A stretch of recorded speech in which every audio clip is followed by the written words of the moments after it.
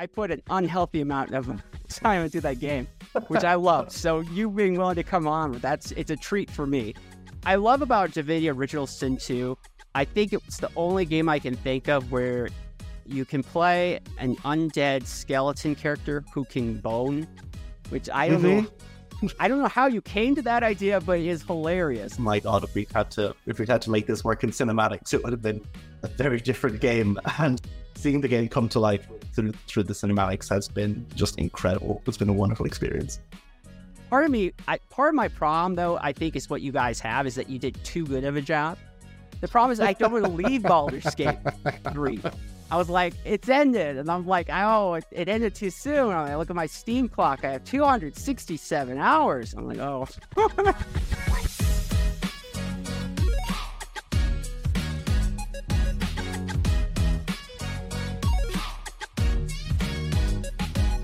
Hello, and welcome to Culturescape, the show that interviews the geek creators and influencers that built nerd culture. Today we have a special guest as we talk about my new favorite RPG, Baldur's Gate 3, with senior writer Stephen Rooney. For those unaware, Baldur's Gate 3 is a mega RPG success developed by Larian Studios that is now available on PC and PS5. If you love immersive storytelling or epic fantasy, you should definitely check it out. Stephen is Larian's go-to undead specialist. He is the guy in charge of writing for vampires and skeletons. He worked previously on Divinity Original Sin 2, another amazing RPG from Larian, where he created the memorable character of Thane, the undead skeleton hero, which he collaborated on with Chris Avallone. In Baldur's Gate 3, Stephen wrote, this time, Astarion, which is the popular vampire origin character, who is voiced and portrayed by the fabulous actor Neil Nubone. In this episode, we're going to learn about the wide world of video game writing, what it was like working on Baldur's Gate 3, the current state of the game, and how great characters like Thane and Astarion came to unlife. And of course, viewers, we have our stupid nerd question of the day. We're going to ask Stephen, what is your favorite and least favorite undead characters in fiction and mass media? Of course, outside of your own creation, because that'd be cheating. Will he choose The Walking Dead, perhaps Castlevania? Well, to find out, you'll have to stay tuned. And if you like what you hear today, please be sure to comment below. Okay, and now with our long intro out of the way, welcome to the show, Stephen. Thank you so much, Peter. It's lovely to be here. I am pleased as a peach. I'm almost, it's like I'm kind of proud, but also a little ashamed. I think I have 260 some hours on my Steam account for Baldur's Gate 3 since that game came out.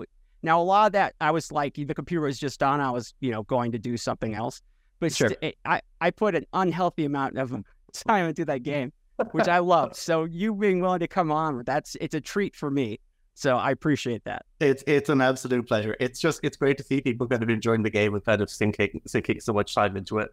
Between the time people spent in early access and now kind of coming through to play through the whole game, it's been an absolute delight to see people kind of rediscovering it again. No, I really think it's awesome. I have not enjoyed a game like Baldur's Gate 3 probably since the original Dragon Age Origins and Awakening, which was kind of its expansion. And I felt like BioWare never quite captured that spirit ever again. And you guys have just nailed it. It's really smart storytelling, great characterization.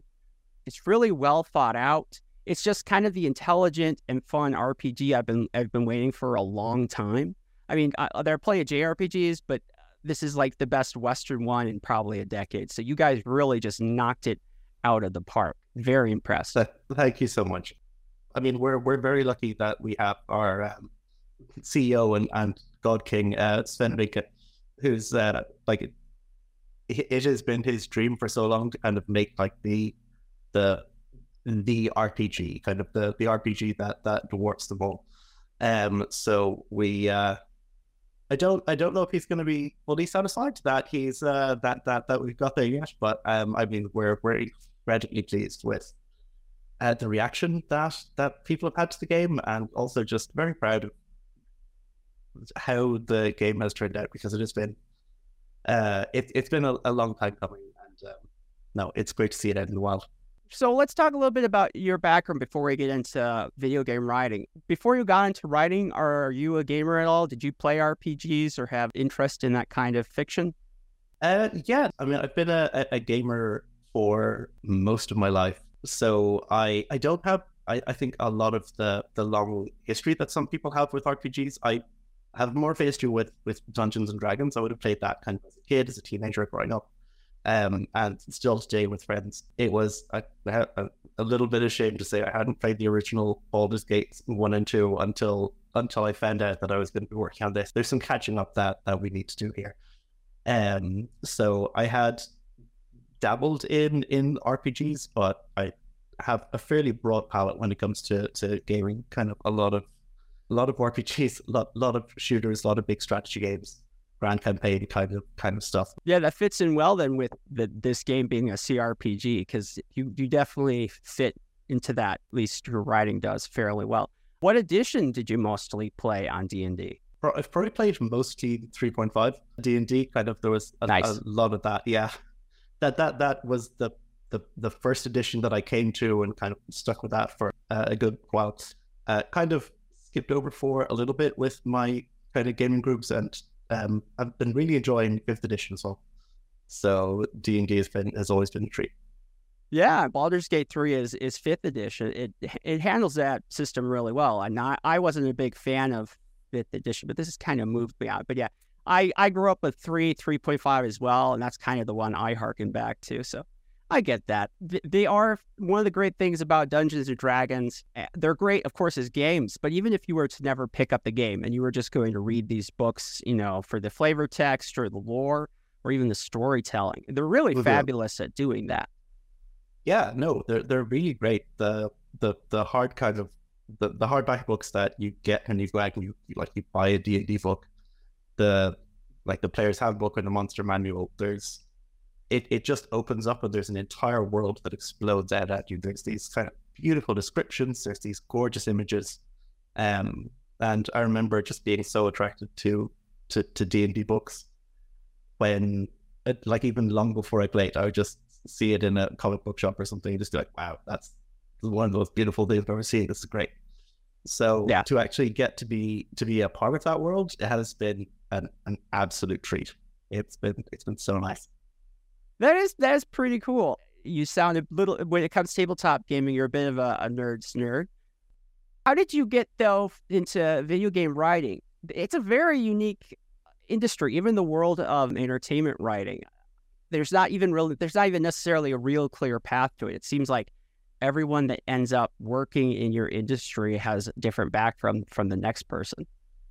Yeah, and I mean that's true across the team as well. We all pretty much everyone at Larry has come to writing through a different path.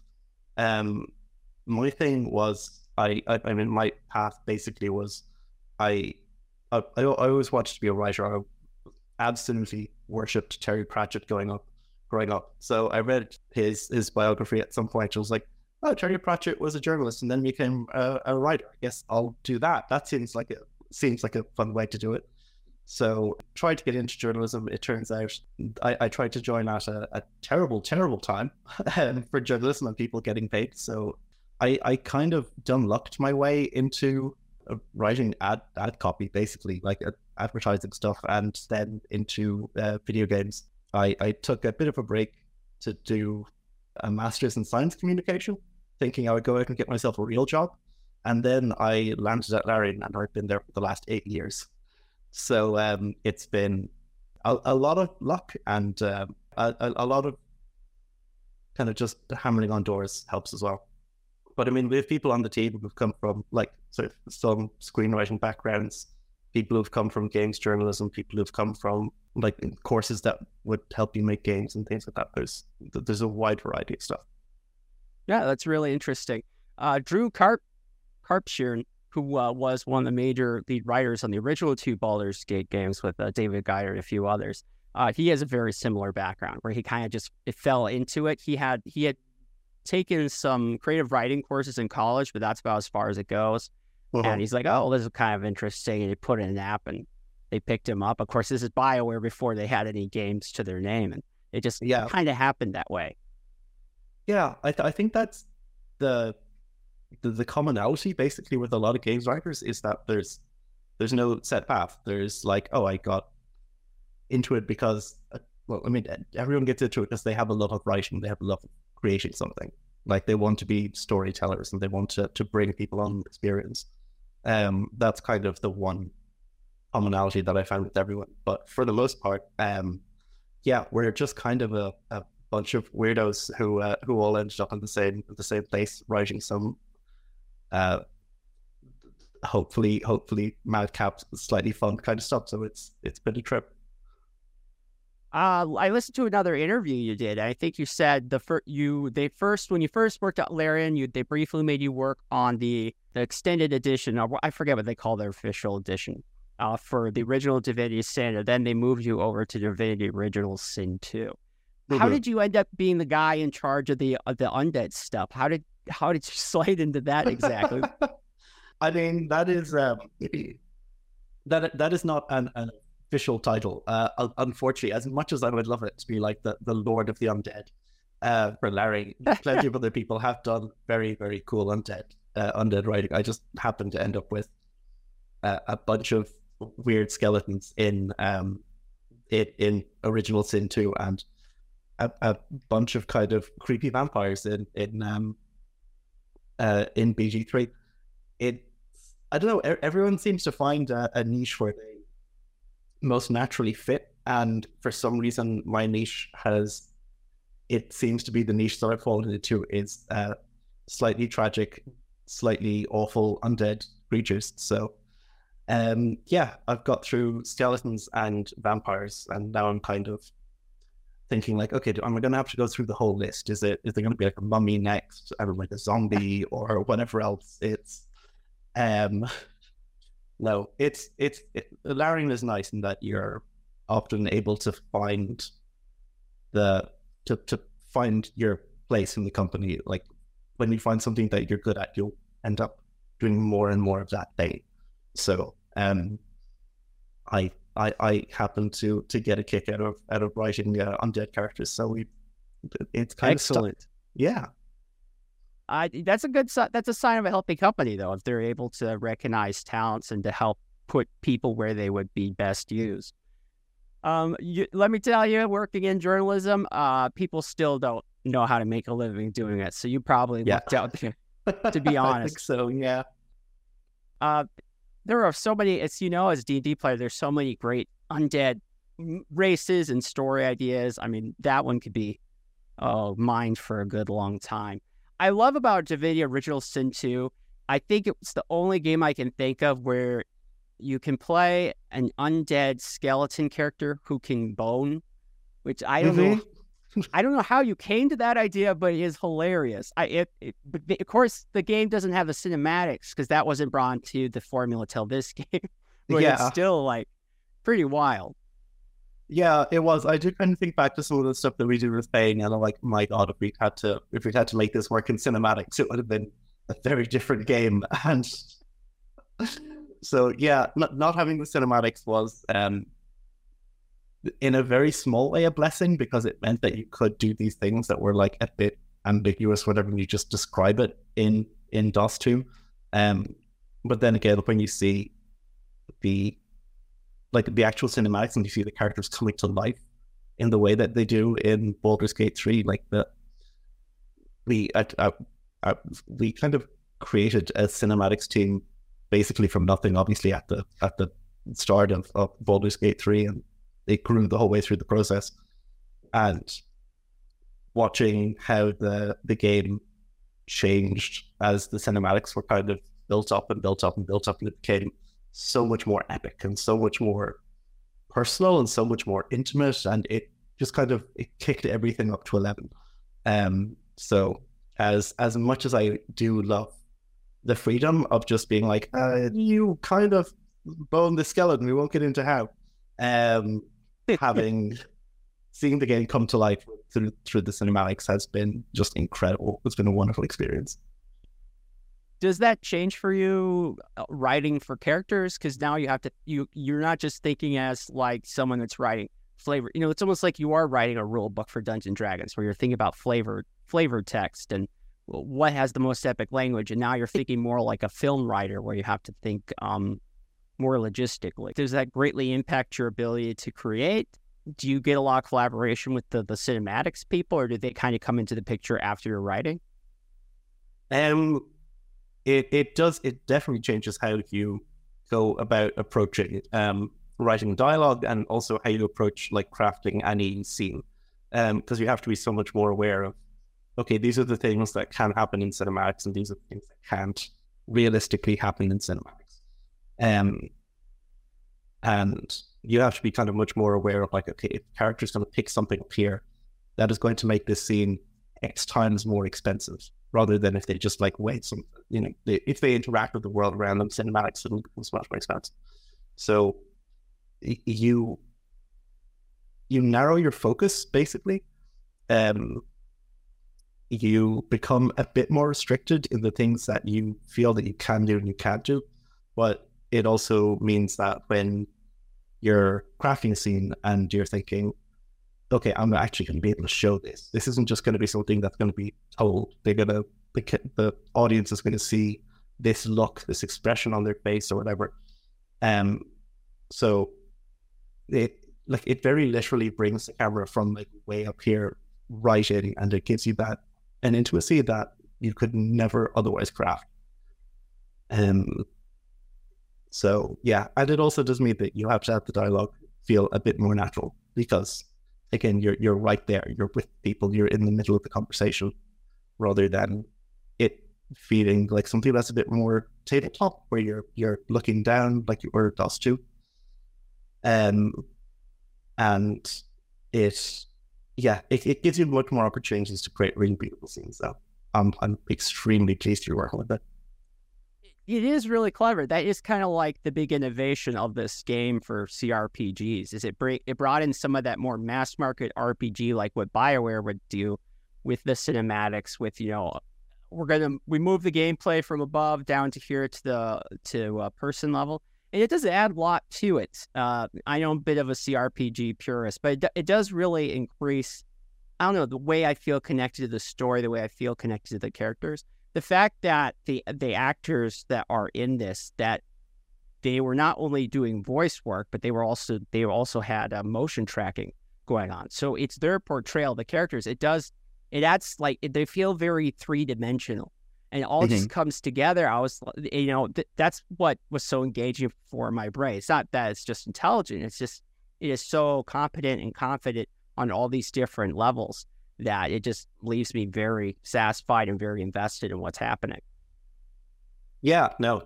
And I mean, it is one of these things where I would very traditionally think of the actors that we work with as like, oh, this is the voiceover. This is the, these are the VO actors, the voiceover actors. But you're right, they're in a booth and they have a camera right here recording all of their facial expressions. They have the full body motion capture suits, they have everything on, and they're like, they're putting in tens, maybe even like hundreds of hours of acting, like all this time in the booth. They act harder than than anyone in the theater or on the TV set. It's incredible work that they do.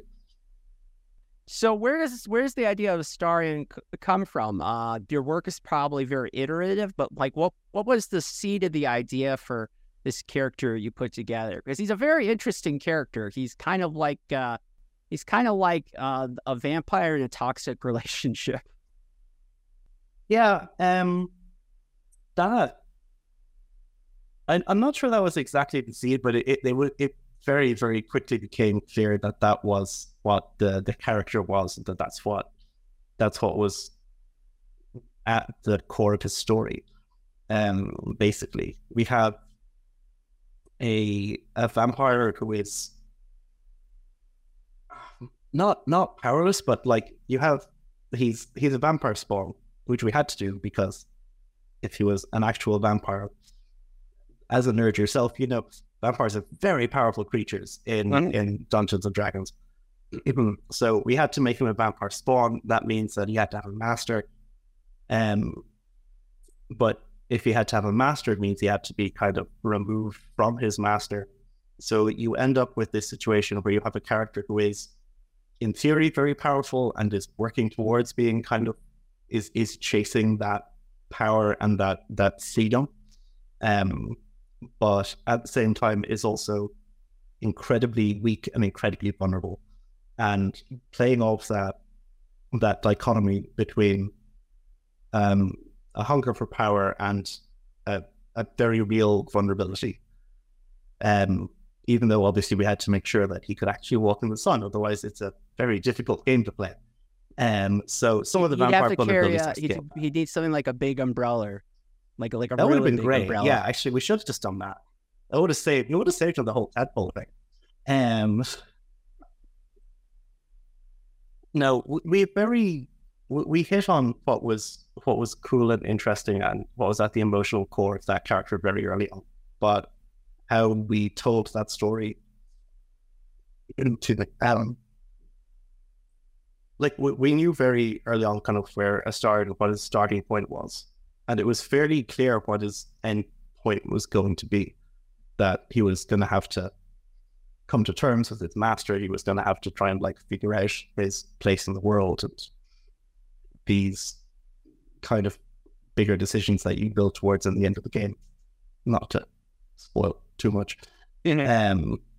But that middle part, we iterated a lot around that, trying to just figure out, okay, what's his journey going to look like? Who are the characters he's going to encounter? What are the choices the players are going to make, and how are we going to get from this point which we know to this point which we know? So that was kind of the adventure for us, really, just trying to figure out getting it from A to B, and just everything in the middle. That is a good point. That it does take clever and solid writing. I love Astarion as a character. He's fun because if he's in my party, he's kind of the enabler. He's gonna enable some toxic bad behavior, but he's also really fun because it's like these are really effed up situations, and he's just kind of enjoying the ride. And I like that attitude, especially when you're dealing with some of the other companions of your party who are a bit more they put on more airs and feel like they're above everything that's happening. And he's just like, no, we're just go there and get down in the mud. So I love that about that character. Yeah. No, yeah, that's it. It's one of the things that makes him really fun to write. That he does have this very, I hadn't thought of him as an enabler before, but you're absolutely right. Like there's so many times where he will just like prod the player to like, the bad thing you really want to do. You could just kill this person and steal all their stuff. Like that would be fine. That's very much kind of the attitude and the energy that you break and switch. And it is a lot of fun. But again, hopefully kind of tinging that with a sense of I don't know. It's that line between someone being evil or a bit naughty or just a straight up like bad person. And Astarion has a lot of baggage. He has a lot of damage that he brings to the story. But hopefully just enough humanity that people feel engaged and people really want to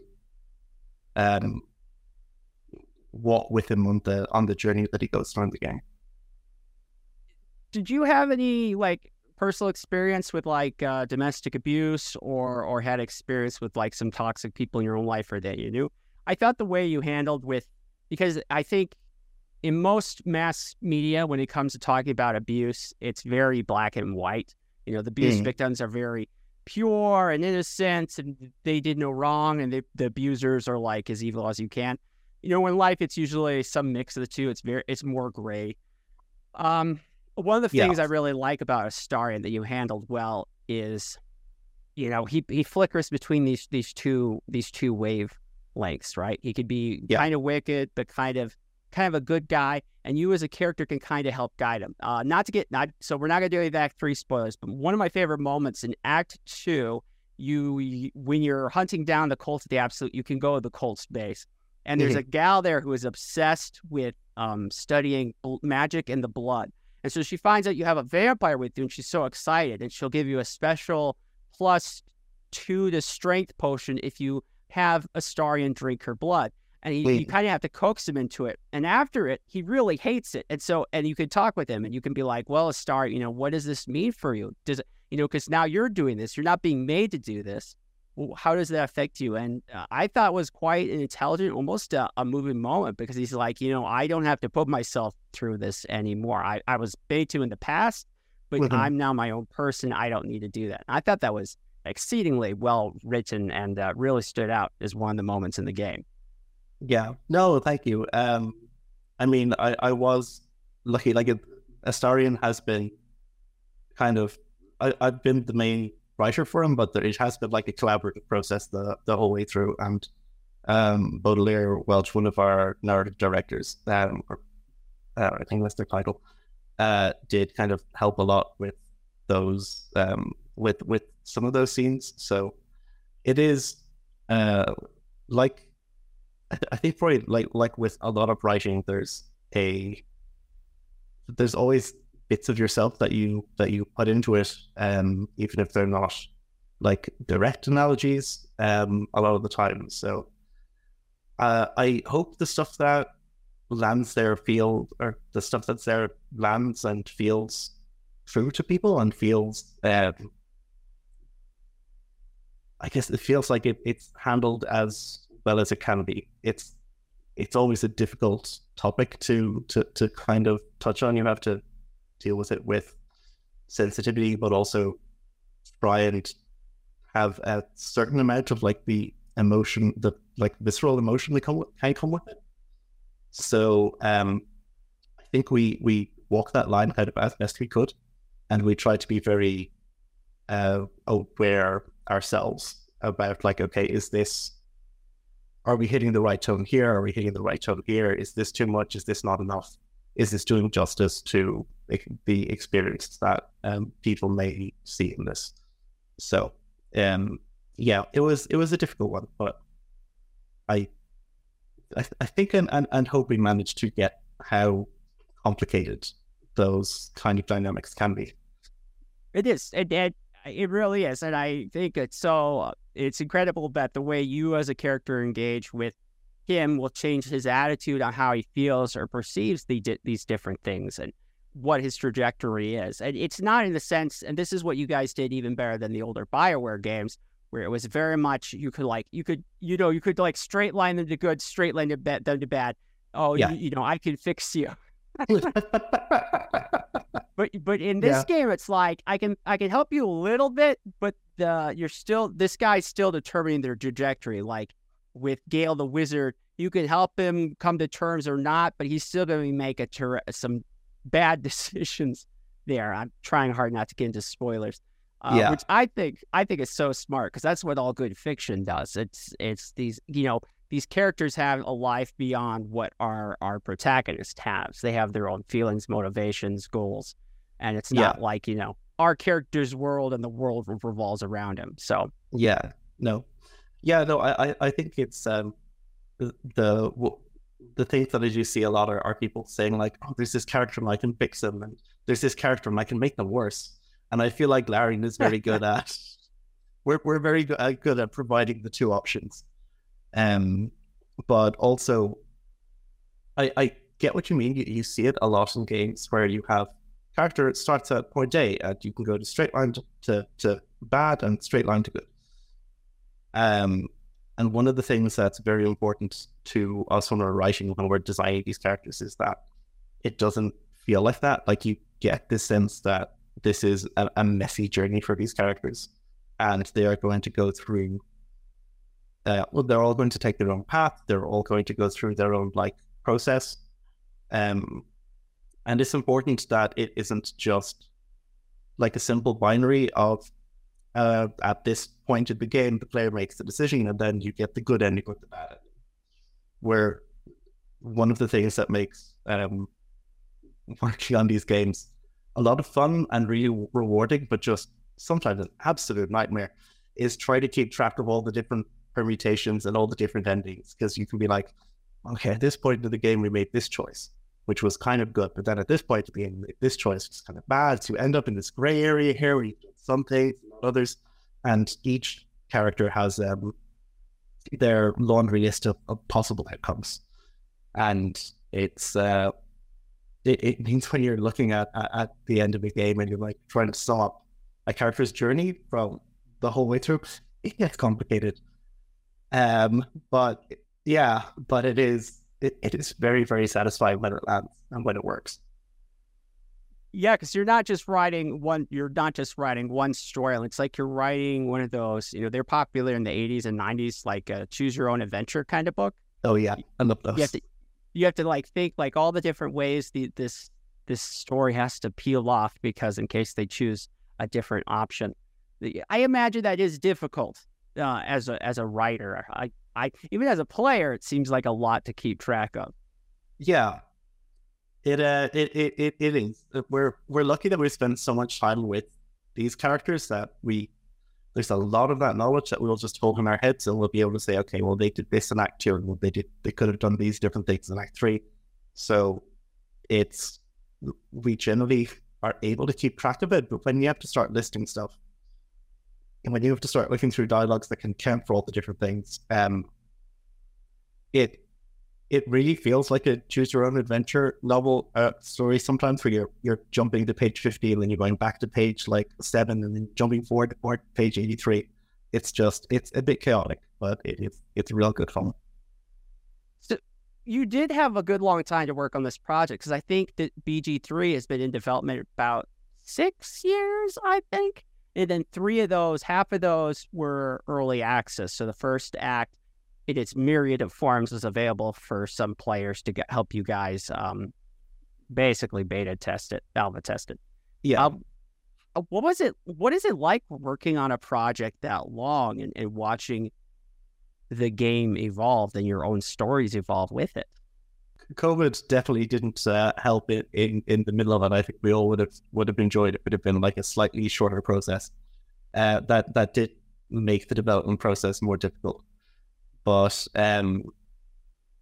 you go on as much of a journey as the characters do, really. Like, you see the story change from the starting point when you first start looking at a game, and like the story will be sketched out in whatever form will be as complete or incomplete as it happens to be at that point.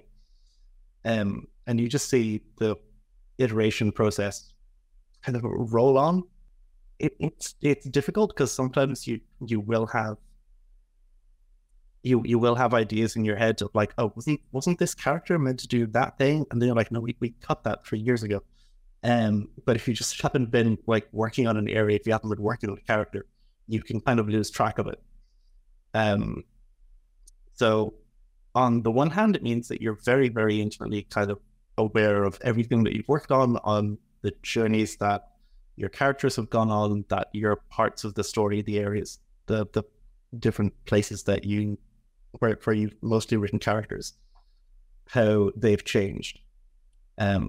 But it also means that it's an absolute treat when the game comes out, because now I can play through these different areas that I had little to nothing to do with, and I'm finding a story that is completely different to something that I remember. And I'm like, oh God, the people who've been working on this have just done an amazing job, and I get to experience it all brand new, fresh, just neatly like any other player. So it has its ups and downs, definitely. It's been a roller coaster development.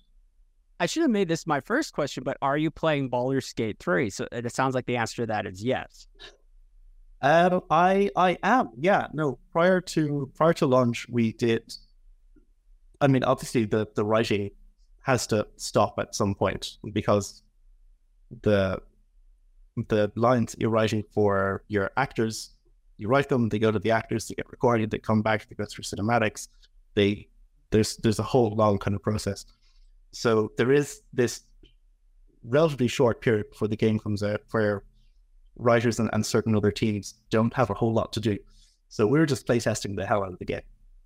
We were just playing it kind of through as much as we could.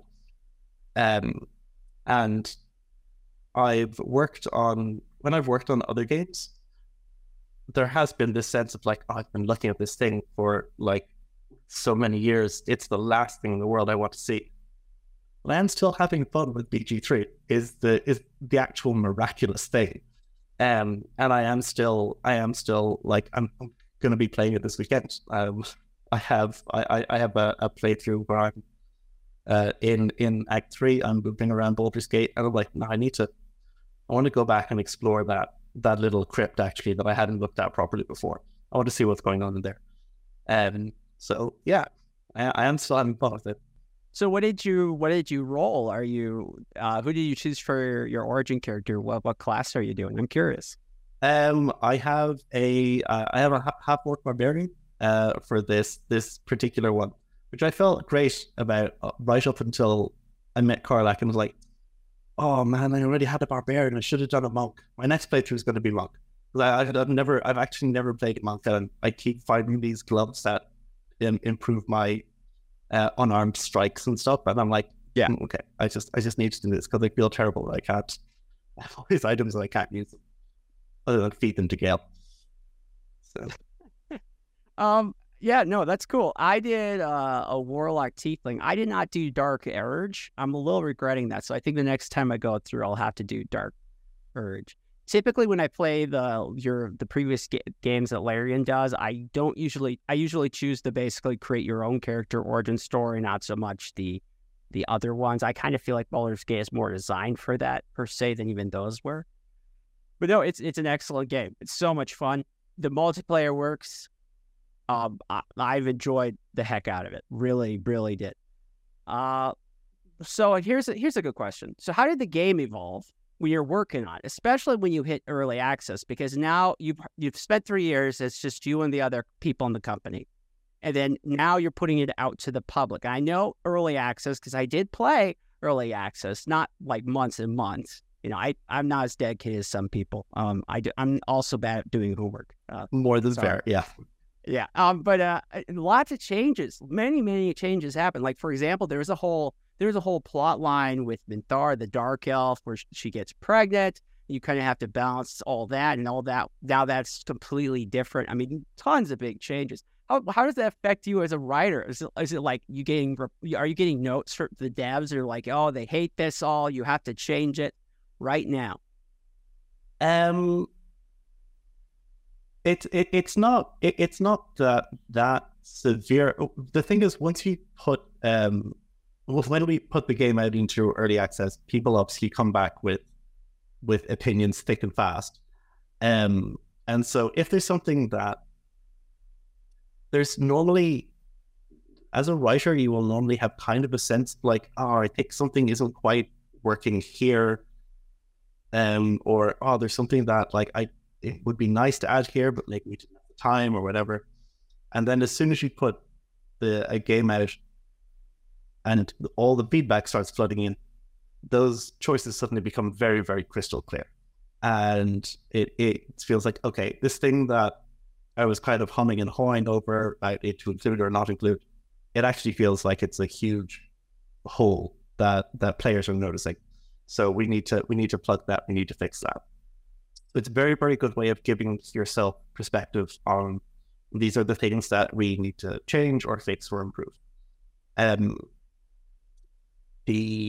We're quite strict though about it's very important that when it comes to the solutions for these things that they come from us. There's never really a point where people say like, oh, all these players want this character to go on this path or to make this decision.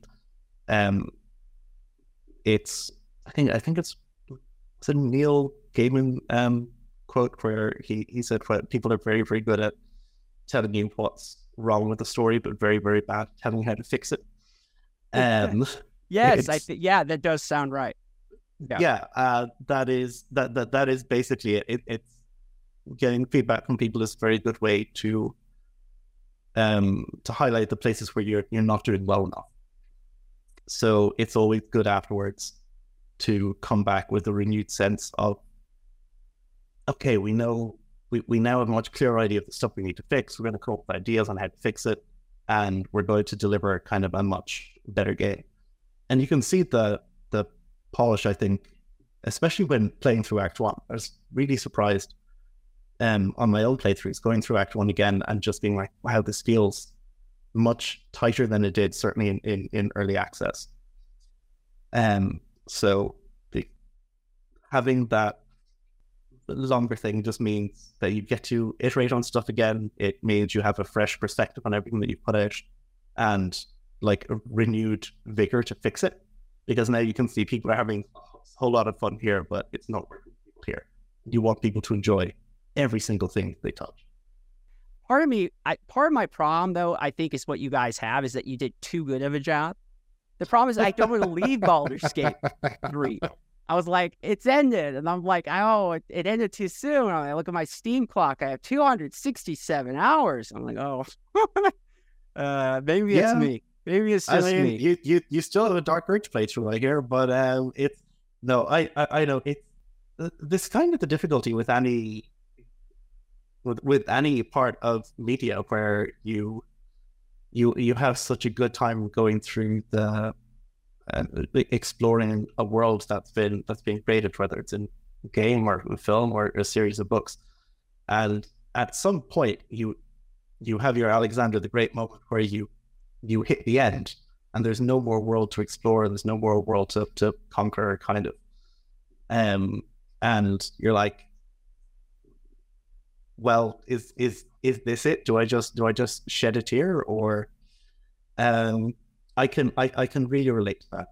What do they do with their writers since the project is finished? Do they just keep you guys on standby? How does that work? Do they like just hold on, and every now and then they send you an email? We need you to write something like this. There's always something to do.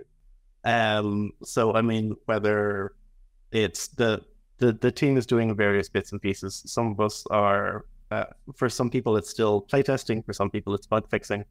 We've been working on largely that there is writing content that's still going on, and that's going into like the patches. Like you said, Karlach has a new ending that was added, so that obviously requires work. So yeah, it's not like months and months of lead time if we want to do fixes here and there, thankfully. So everyone is still busy. No one's just sitting around, unfortunately, just enjoying, just sitting on our laurels and enjoying the experience. That's really interesting, though, that they seem to. I like Larian because obviously it's had a lot of success, but it does have the attitude of a smaller studio where it's like everyone hands on deck, people doing multiple types of different jobs, keeping everyone busy. I really like that because that's kind of how BioWare used to be back in the day. It was everyone's doing something of everything, and it's great because it turns out a really great product that's very cohesive, and it sounds like that's the way Larian is still now. Yeah. I mean, Larian has that kind of like small company energy for mostly the entire time that I've been here. I've been with Larian for about 8 years. Like you said earlier, I came in kind of when they were wrapping up on the extended edition of the first original Sin.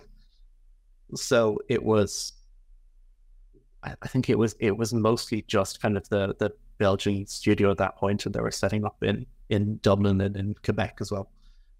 So as the games have gotten bigger and as we've gotten more ambitious with the stuff that we've wanted to do, the company has like expanded a lot. But there is still that, I think we try to keep that ethos of giving people the freedom to experiment with things, that kind of small company vibe of trying to make sure people have the freedom to do not whatever they want, but like to wear different hats as much as possible and find their role in the company as best they can. That is so awesome to hear. And obviously it's paying off. I think about what's happened to some of these game companies in the past, including, BioWare, which created the first two Baldur's Gate, how they got purchased by EA, and slowly most of the original staff filtered out till they lost even the writers. They just lost the guy for that wrote the character of Varric. He's a dwarf character that's prominent in Dragon Age 2 and Inquisition. And now she's gone. I'm like, who else is in this company? They fired David Gator, and he was like their Dragon Age writer. He even wrote the books for them. And it's like no one from the original team there is left. And you think, well, now do you guys just have 9 to 5 people in suits? And, it doesn't have the same spirit anymore. And I don't know. I would hope, and I do hope that Larian continues to keep that. You seem like you have an interesting boss. I love that video where he announces the game and he's wearing a full suit of armor with a sword. That's great. Yeah. Does he ever come to work like that? He's like, "Good morning, boys," and he's in his full plate meal. I don't get to spend anywhere near enough time in the Belton studio, unfortunately. I mean, I have definitely been in calls with people before when I was over there, and he has just kind of clanked past in the background, because he will have been recording some update video. It's the Sven is a god. He's just a whirlwind of energy and creativity. It's hard to describe really, but it's one of the things that he is probably the single most thing that makes Larian as unique as it is. He's very driven to make just incredible quality games. So I have incredible respect for him for that. Oh, many years of health then to Sven. Please, don't lose Sven. It's interesting. What was it like working with Wizards of the Coast? Because someone had leaked a sheet of some of the demands or they had put together a sheet of the demands that Wizards of the Coast had made for certain characters. Like you meet some of the original characters. I mean, you meet some of the characters from the original games, and a few of them have drastically different personalities because when those games came out, to when Wizards of the Coast added them to their books, they wrote them in a very different way. And people were like, well, why did this character change so much? Well, it's because Wizards of the Coast told him to.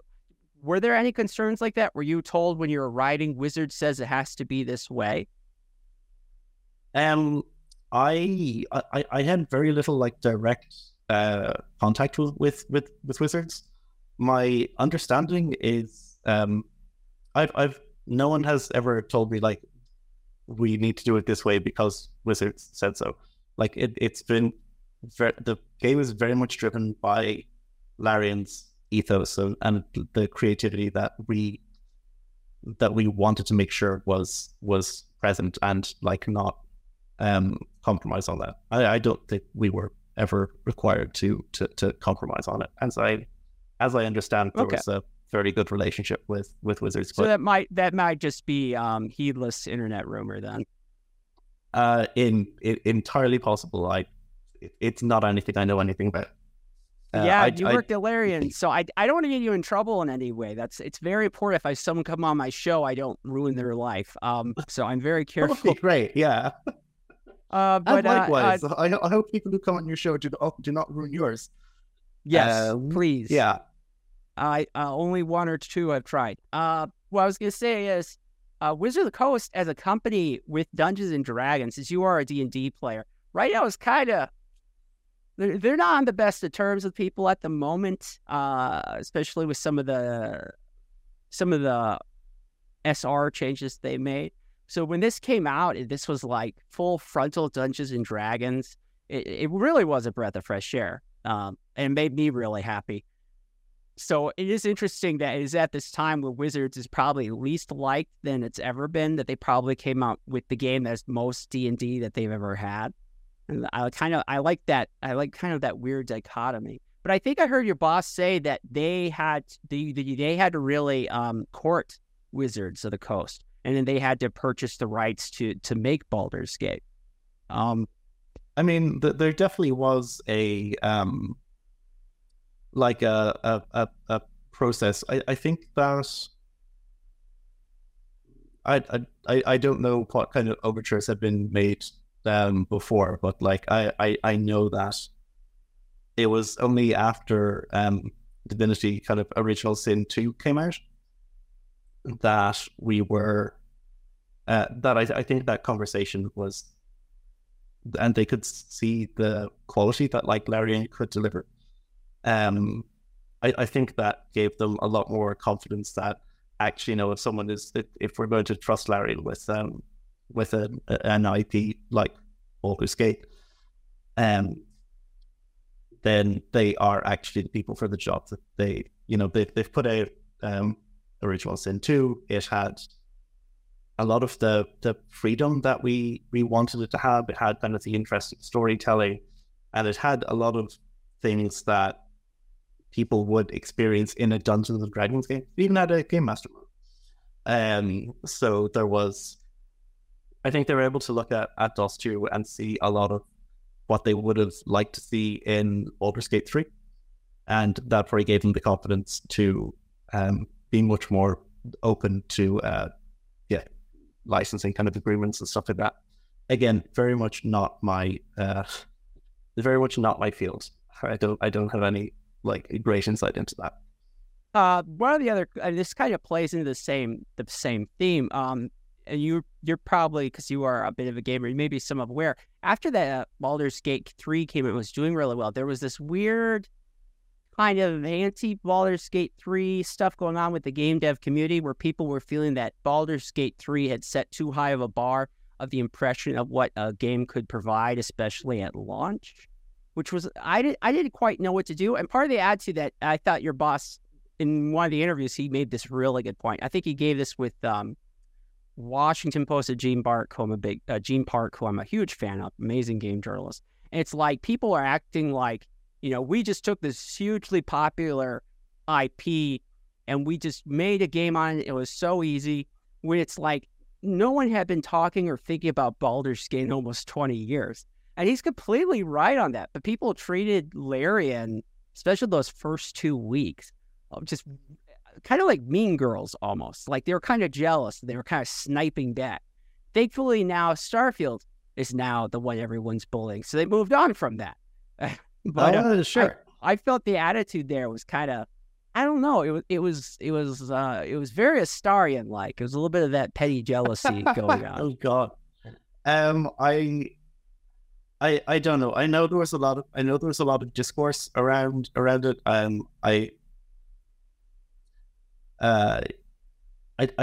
don't know how much of it was like clickbaity or how much it was trying to get people riled up.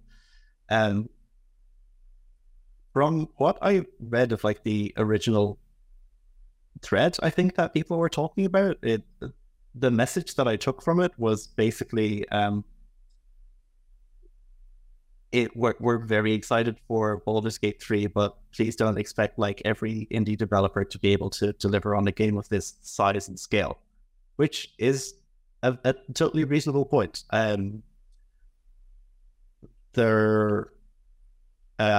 will say that like nothing about the making of BG3 came easy. Like Sven was absolutely right with kind of what you said. It's not like we just grabbed an IP and went skipping through the builds. We had to build up the entire company. We had to build up the apparatus to actually make this game, and then we had to make it through COVID, through lockdowns, through a very long iterative process.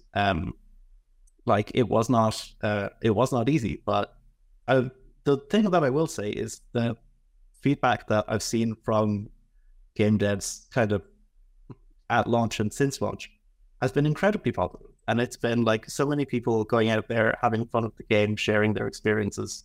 It's been really great, and everyone I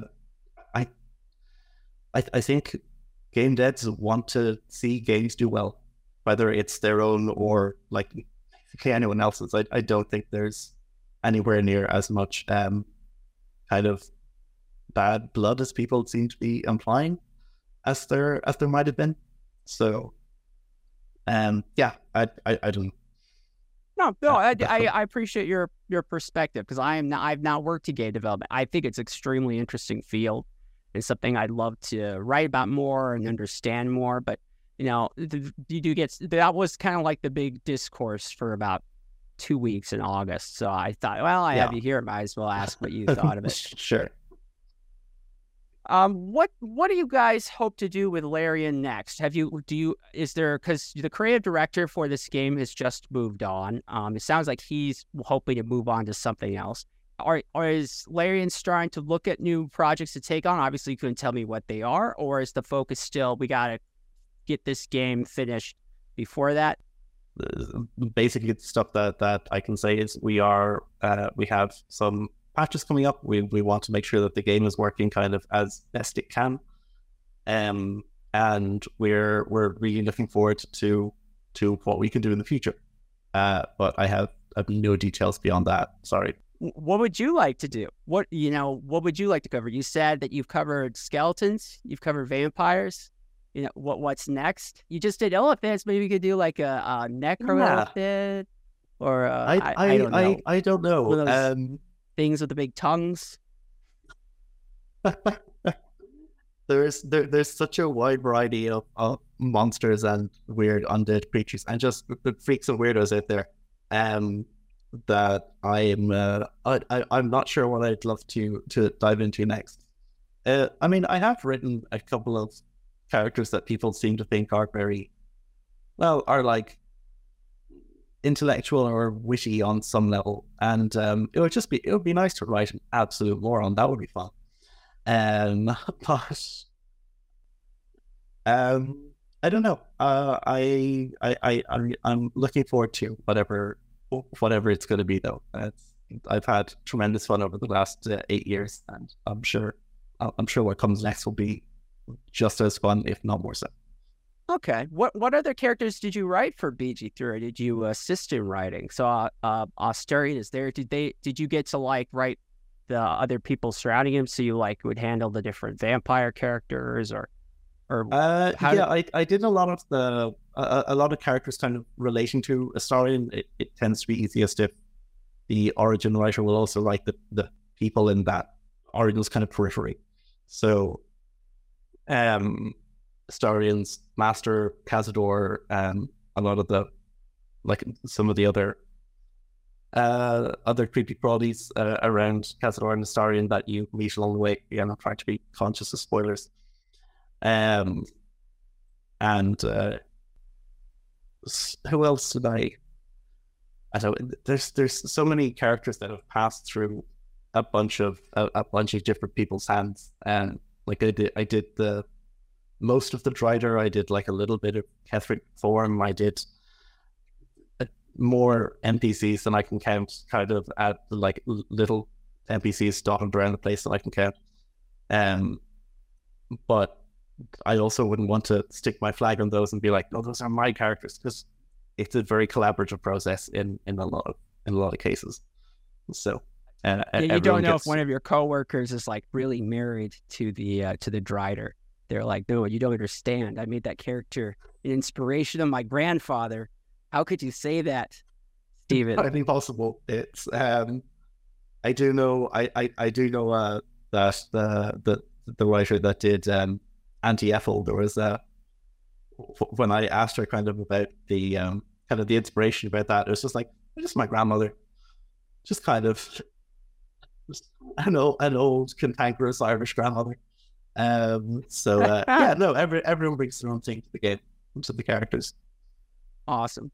And Eddie's stuff with the Fae is also excellent. I like the Drider character. I felt like they don't really do much with him after he walks you through the cursed woods there, but yeah, you can't have everything.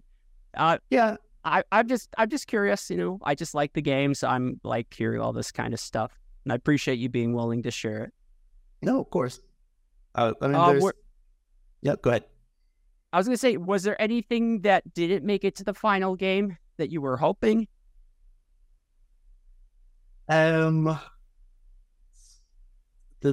stuff that didn't make it to the final game is probably like another. I would say another game unto itself, because that was not stuff that went the whole way through development. But there have been so many different ideas and things kind of over the course of development that would have been great.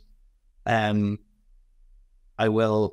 is probably going to just be another really tedious answer of like, I just can't really think of anything that's a good example that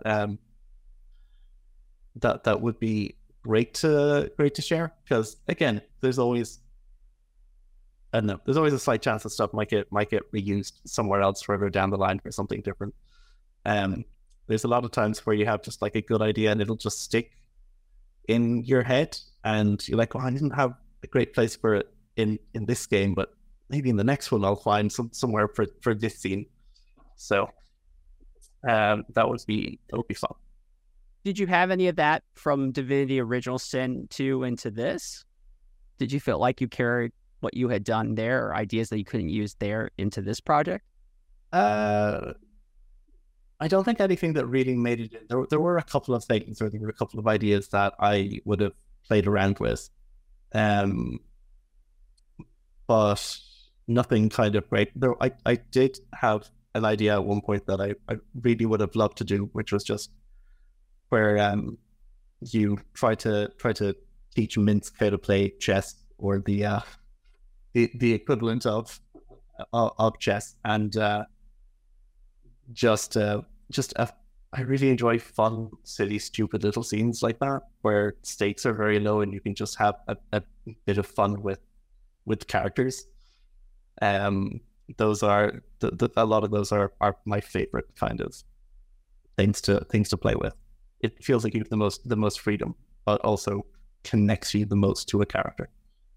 So, I don't know if you could get him to play chess though. That would be tough. Well, maybe. I don't know. Maybe you would just play with Boo. Maybe Boo would act. Maybe he'd just be doing whatever Boo told him. Chess, actually. Boo would probably kick everyone's ass. Yeah. I like him in this game. I also like to hear, I know a lot of people are complaining, but I played the original game, so I like having some of these people return. I just think Matt Mercer is so fun. He's such a fun voice actor with such a great personality. So it's like more Minsk, the better, in my view. Yeah, no. And the Minsk lines are just like, I think Rory Moore was the writer for him. And there's a lot of times where you're looking at, say, a dialogue, and like all the, there will be a point where like whatever origin you have can interject a little bit into the dialogue. And so you have just a list of all the different lines. This is what Gale would say, this is what a Starver will say, this is what everyone will say. And a lot of the time when I would look to, I'll like open up the dialogue file and be like, okay, you have to write this a starting line. I'll quickly scan everyone else's lines, and Minsk's were always just golden. Minsk and Karlak always had such brilliant things to say. It always made me very happy every time I got to read them. So what do you guys have a certain program that you use for dialogue? I know some other companies I've read, sometimes they might even use something like Excel. It's very basic, but it sounds like you guys probably have something fancier than just that. We have an internal editor, so it's not a third party software. It's a thing that Larry has built over the years and controls. So it's great. It means that if there's a feature that you need or something, you can kind of poke someone and be like, hey, would it be a huge deal if you could add this? So it's wonderful to have that and bit of flexibility. Instead of trying to, to fight the actual, whoever owns the software, like Unreal is like famously stingy at adjusting or adapting things. So yeah, that makes sense. Sure. Well, I don't have too many other questions. I really appreciate you coming on. Have you any interest in doing anything else? Would you like to write a book one day? Do you have any creative plans, like personal goals that you would like to work on? Oh God. I mean, I have ADHD, so the thing that I would love to do changes just about once a week. So I have always had a since I was a kid, I always wanted to write a book, to actually have like a novel or two out there in the world. That would be great. And I don't know. At the moment, I'm mostly looking forward to working on something that isn't Baldur's Gate, as much as I really, really love Baldur's Gate 3. knowing that I'm gonna like at some point we'll sit down and look at something fresh and get to play around in with new characters or in a new world, kind of whenever whatever comes down the line, like new scenarios. That's going to be going back to that nearly embryonic stage of creativity where it's like the world is your oyster, and you can do not quite whatever you want, but very nearly. I'm very excited for that. Yeah, anything is possible again. Yeah, you've worked at this thing for 6 years. That seems pretty fair. Yeah, want to try something it'll else. It'll be very exciting to work on something new.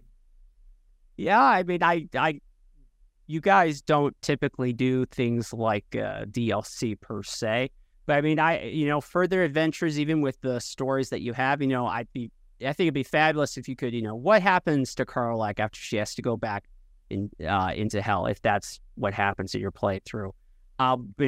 Just play through that, or what happens to Astarion? Would he work towards world domination? There's so much you guys could work through, or maybe you won't do any of it at all. Maybe we'll just move on to different project.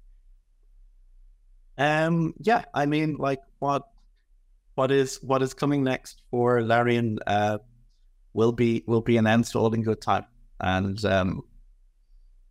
that's and you'll be right there chugging away at whatever undead creepy they give you next. Here's hoping. Okay, all right. Well, we're about to tie this up, so we were going to ask our stupid nerd question of the week, and I have this week, as I mentioned earlier in the show, what is your favorite and least favorite undead character in fiction in media? And you cannot choose your own stuff.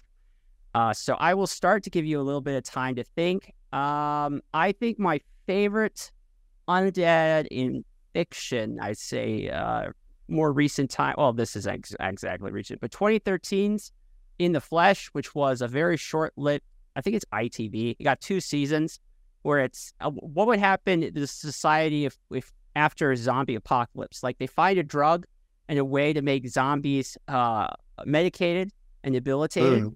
And it's really fascinating look at that concept. And it's like these people, some of them remember being zombies, and some of them feel like society is stifling them, and their true selves are zombies, and they have to deal with like all the foul. Like, what happens if you ate your brother? Like, you ate your brother, and now you're back home. How would you work that out with mom and dad? That would be difficult. Yeah, it'd be tricky. Yeah, In the Flesh is great. I love In the Flesh. My least favorite. Ooh, I used to love Walking Dead, but that really, post-COVID, things went downhill real fast. I think I'm going to have to say that. I think The Walking Dead, unfortunately, especially Fear the Walking Dead. I have a friend, Eric Kane at Forbes, and he hates that show with a passion. And he's always getting the Fear the Walking Dead fanboys coming at him all the time, day and night. So I join him in that. I do not like that show. That's my choice. What would be yours? What is your favorite undead fiction or media? What's your least favorite? I think to stay on topic, I'm gonna stick with vampires and depictions of vampires, and probably I will say my least favorite kind of depiction of vampires is maybe the movie version of I Am Legend, because I had read the book, or the novella, which has kind of like an interesting, nuanced kind of take on like post-apocalyptic kind of vampirism, basically. And it felt like the movie took that, was like, okay, cool, post-apocalyptic vampirism. They yeeted all the subtlety and all the interest kind of right out the window, and made them just had an opportunity to do something really interesting, and just made them mindless, infected. Yeah, they were basically zombies. They were basically vampires. They turned into zombies. Zombies with sharp teeth. They have good dental. They have a good dental insurance. Absolutely. My favorite depiction of vampirism, especially very recently, it's gotta be What We Do in the Shadows. Like it's fun and it's stupid and it's subversive in some ways, but really hammy in others, and but always just fun. And like both the movie and the TV series, I desperately love them both. So not quite in keeping with the starring, but the humor is just so good, and it's smart, and it makes me smile every single time. That's a good choice. I do love. I have not seen the latest season, but I have seen the first two, and I love that movie. It's like when I after Love and Thunder, I was like, why do people like Taika Waititi? Like, what was that about? Because it was bad enough. I was like, Oh, were we wrong? Like, what happened? And then I went back and watched What We Did in the Shadows. Like, no, actually, he can be very funny and very clever. Yeah. He's very good. Yeah, I'm not sure. I'm not sure about Love and Thunder. Don't know what happened there. Ragnarok was great. Had a blast with that. But anyway, no, I like your answers. Those are good answers. Thank you very much. And you should not get in trouble because Larian does not have a contract with Marvel or Disney. So you can badmouth the MCU as much as you want. Is there anything else you'd like to share, Stephen? Maybe not. If you want people to be able to follow you, where can they find you on social media? I don't know. I generally discourage people from following me because mostly my Twitter feed at the moment is just me retweeting amazing fan art. So if that's what you want, if you want a stream of other people's really cool work, you can find me on Twitter at Nuckpang, Nuckpang.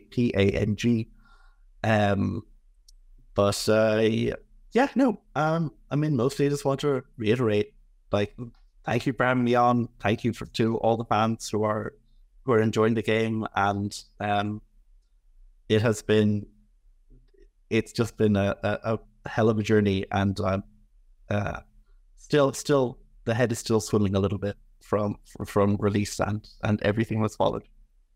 So no, it's awesome. The reaction is great.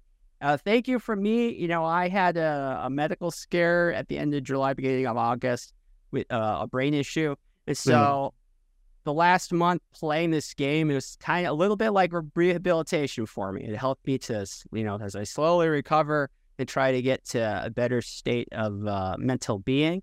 This game was a big help, and I really appreciate that. I appreciate you guys made a good game, and I appreciate it was something that has entranced, inspired so many people, and has really reinvigorated the RPG genre. And for so many reasons, thank you, Stephen. Thank you to your coworkers. I love the game so much. I really do appreciate it. It's awesome what you guys have accomplished here. That all means a lot. All right. Well, friends, we are going to cut it off here. This podcast YouTube show of Culturescape is sponsored by Bain Books Publishing, an imprint of Simon & Schuster, with support from Young Voices, a journalism organization. Editing is done by my good friend and competent professional, Chris Hollywicki, who makes me look like I'm so much better at this than I actually am. And of course, to all of you for your support and interest. Until next time, my friends, keep geeking out.